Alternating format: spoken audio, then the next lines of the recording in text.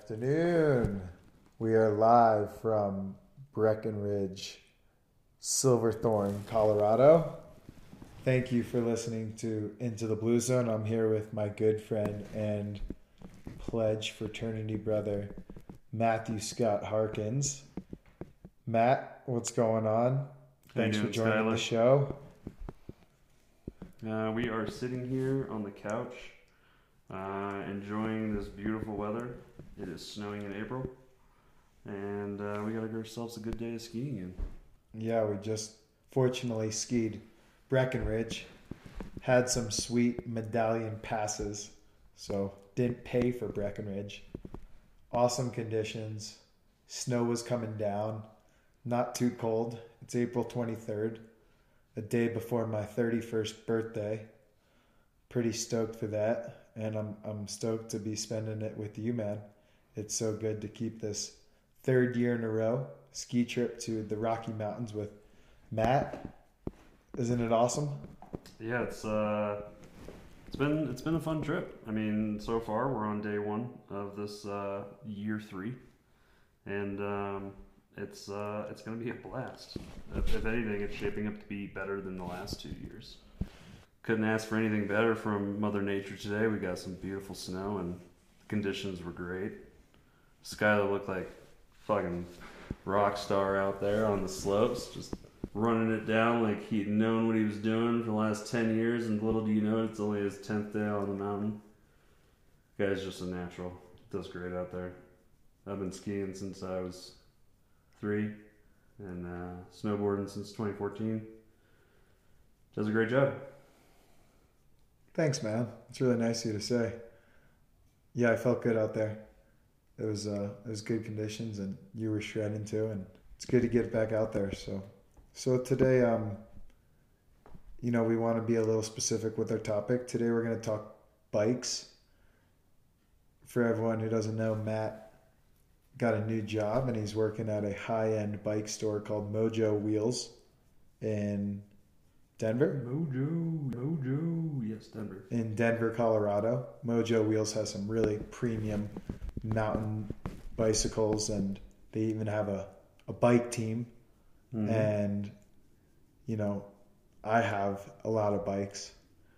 Recently, a Murph electric bike, and I have a road bike, my old dad and mom's mountain bike and Trek hybrid bike, and then 2 hand-me-downs, compliments of Matt Olson and Jed, a couple beach cruisers. So I have 6 bikes. You work at a bike shop. Today we're talking bikes.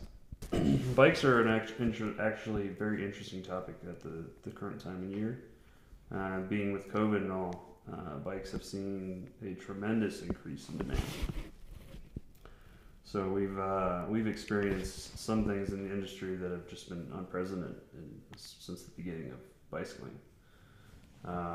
When you have manufacturers, they can't deliver bicycles to customers because they can't get enough cardboard to ship the bikes in. They can't get enough spokes to build wheels. They can't get enough tires to put on the wheels. They literally can't get enough of anything to produce these bicycles for customers. And it's kind of...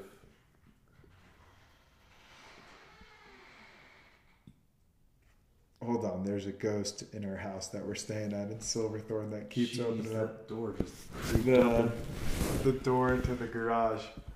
Matt's got to go check on the ghost. It's the second time it's opened itself. So yeah, Matt, big bike shop guy, and I love bikes. I feel like bikes make you feel young, and you feel the wind on the face. You kind of battle a little traffic.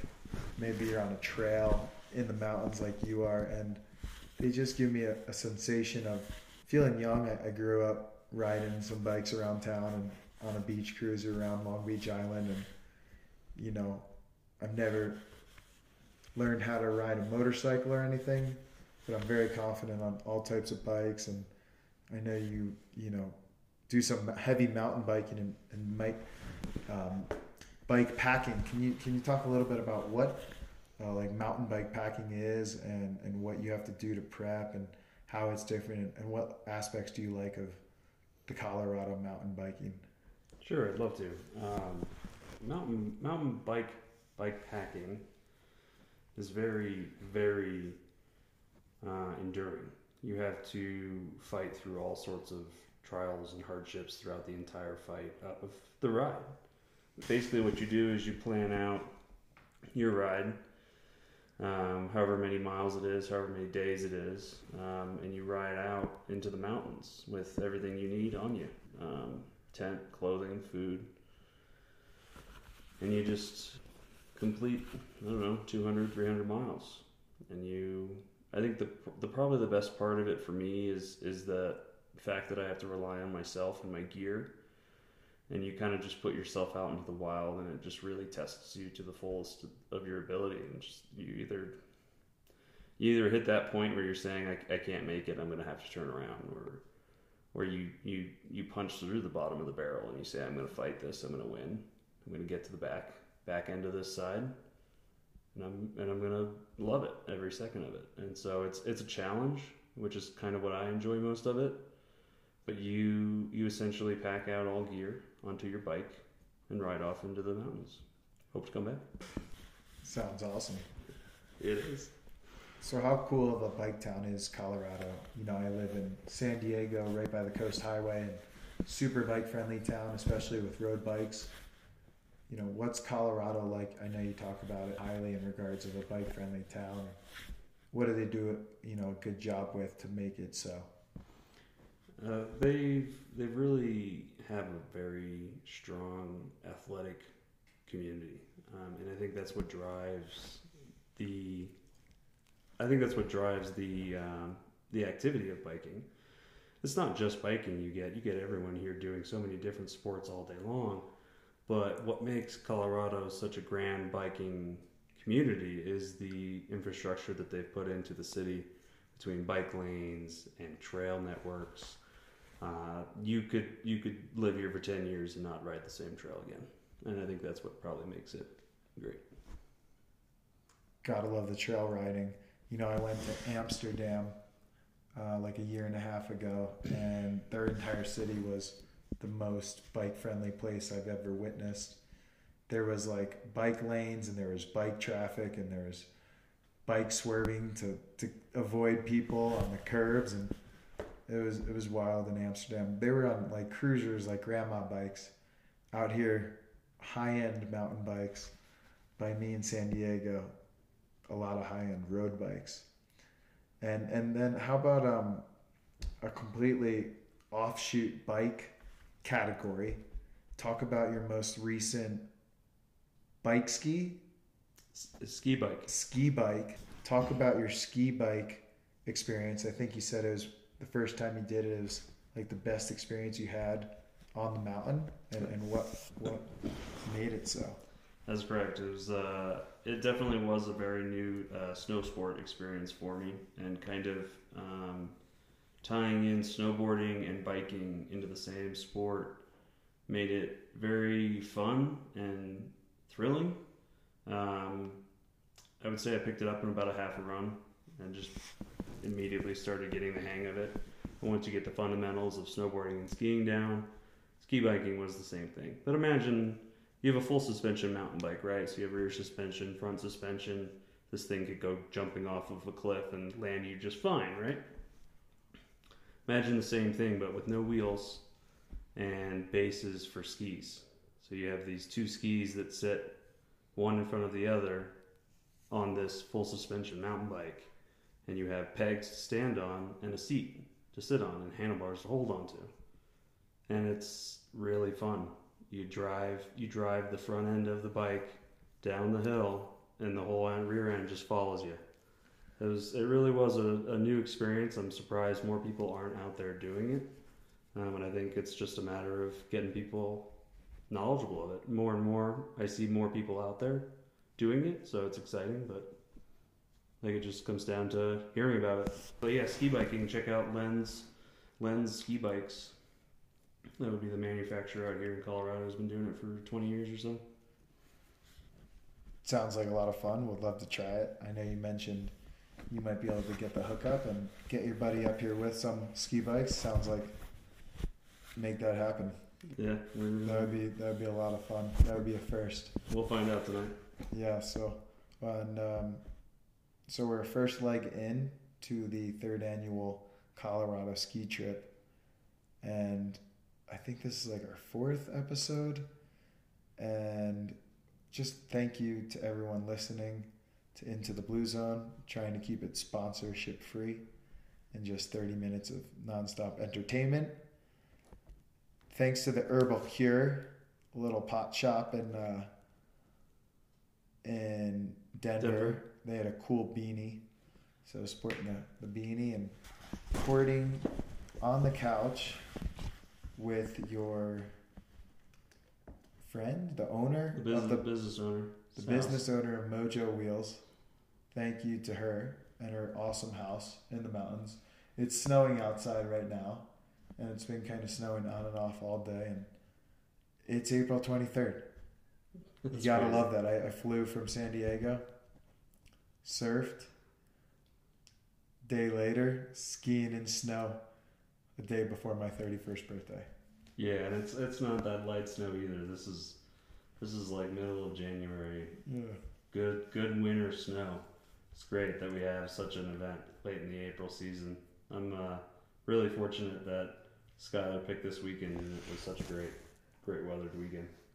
Yeah, let's go. Let's keep it rolling. So, talk a little bit about bike repair.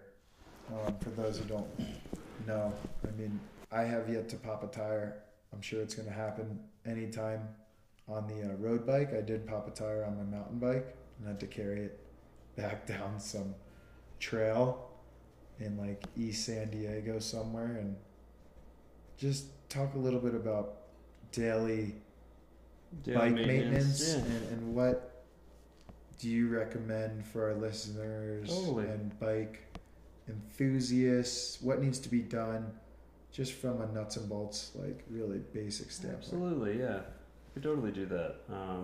And first off, there's a lot of things I could share with you, but bicycle mechanics is just like anything else. It just takes practice and repetition. About 7 years ago, I had no idea how to change a bike tube. I admit it all the time to my customers. Now I'm rebuilding forks and suspension, so 7 years later, got my head to the grindstone. I didn't give up, and I just kept learning. Anyone else out there can do it. I'm not mechanically savvy by any means. So, but things you can do to kind of maintain your bicycle for you. Good thing to do is always check your tire pressure before you're going out. If you notice any type of loss in tire pressure, there's a good chance you have a small hole in your tube, and this may ruin your ride. Also, another good opportunity to learn, check with your local bike shop and bring your bike in and do it every 3 to 6 months, depending on how often you ride. And ask them, hey, can you check my chain? I want to know where my chain's at. These are normal worn out parts that wear no matter how often we do or don't ride. That's just gonna wear out. That's the mechanical groove piece that makes us all go. So if you don't check that piece, occasionally, you don't really know what the condition of your transmission's in. So, lubricating your chain and checking your chain with your local bike shop is probably the best advice I can give to you. Check your tire pressures before you get out, because those things will ruin your ride. But beyond that, check with your local bike shop. See what opportunities they have for you to learn. I know at Mojo Wheels we do a great job at educating our customers very well. Basically anything they want to know, we're willing to share the information with them. There's no secrets. There's no curtain that holds all the clues to how to work on bikes. It's more or less we just want to see people enthusiastic about bike riding and fixing your own bike, because it makes our life easier. But yeah, definitely take a look on YouTube. There's ample amount of bike resources on YouTube if you're ever looking to do something. And yeah, if you're not sure, call your local bike shop and say, hey, I was doing this. Couldn't quite sure on how to do this, and wanted you to confirm it for me. They'd be happy to help you. If not, call Mojo. I'll be happy to help you. But yeah, that's That's biking 101. That's like the basics, stuff you need to know before you go out. Thank you for that. You're welcome.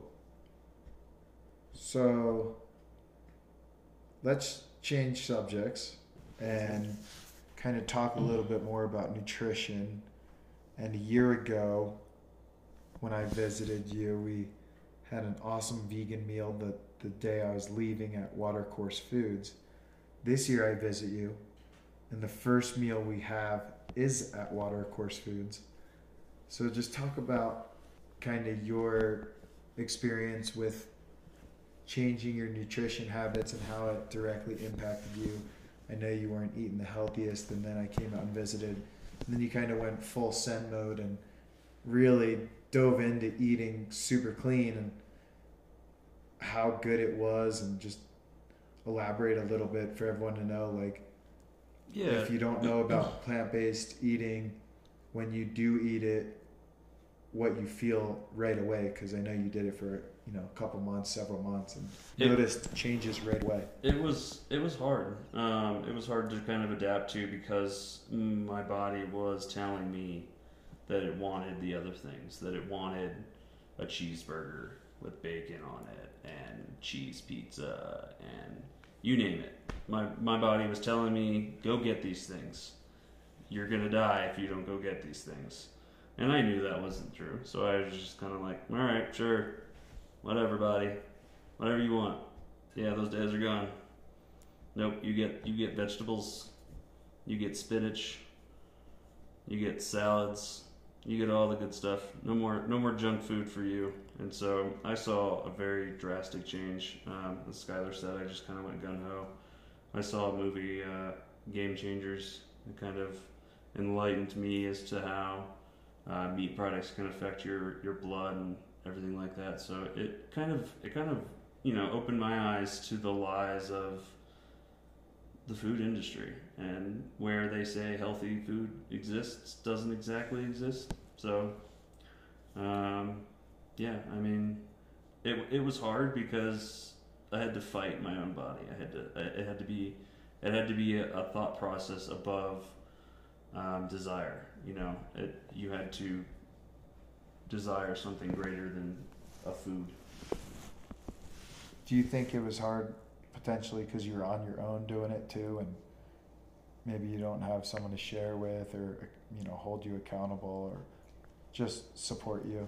It definitely didn't make it easy. Having someone to help you fight your battles definitely makes the battle less troublesome. But all the same, once I got through the fight, and the first 2 months of basically not giving my body what it was telling me it wanted, it started realizing that it didn't want that anymore, and it started asking for all the things that I had been giving it. And I was just like, see, all it took was a little fight. Got through about 2 months of struggle, and then from there on, I did it for another 6 months with no problem. I maintained my weight. I had lost 40 pounds in 2 months when I originally started, and everyone else was around me was in shock. They just couldn't believe that 2 months ago this guy was huge, and now he's like almost skin and bones.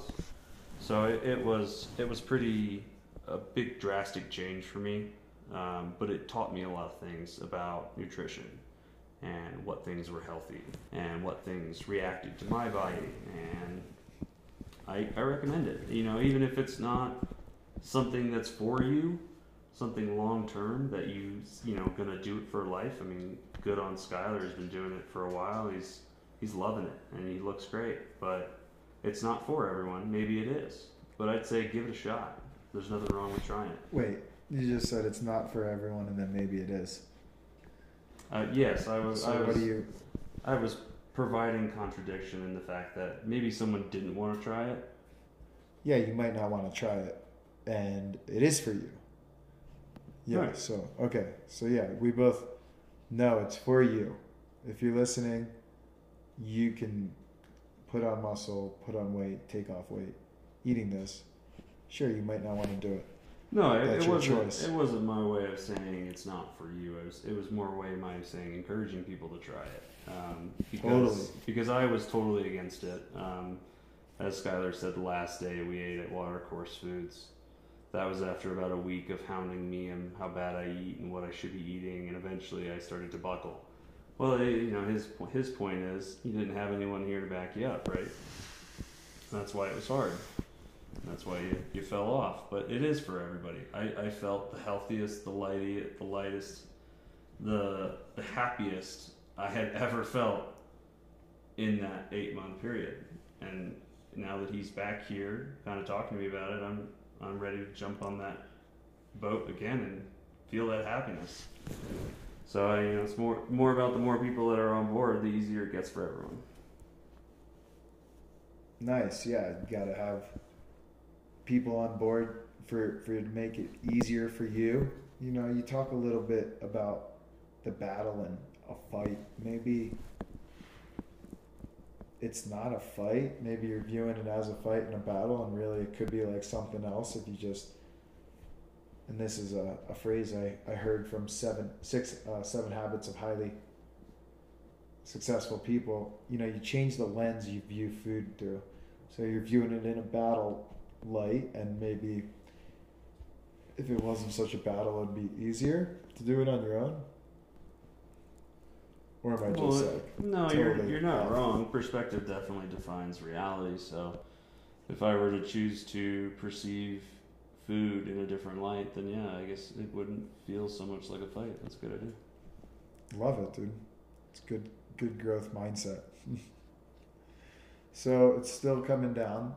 It's actually increasing. Increasing snowfall. It's beautiful. We're out looking the Rocky Mountains in Silverthorne, Colorado.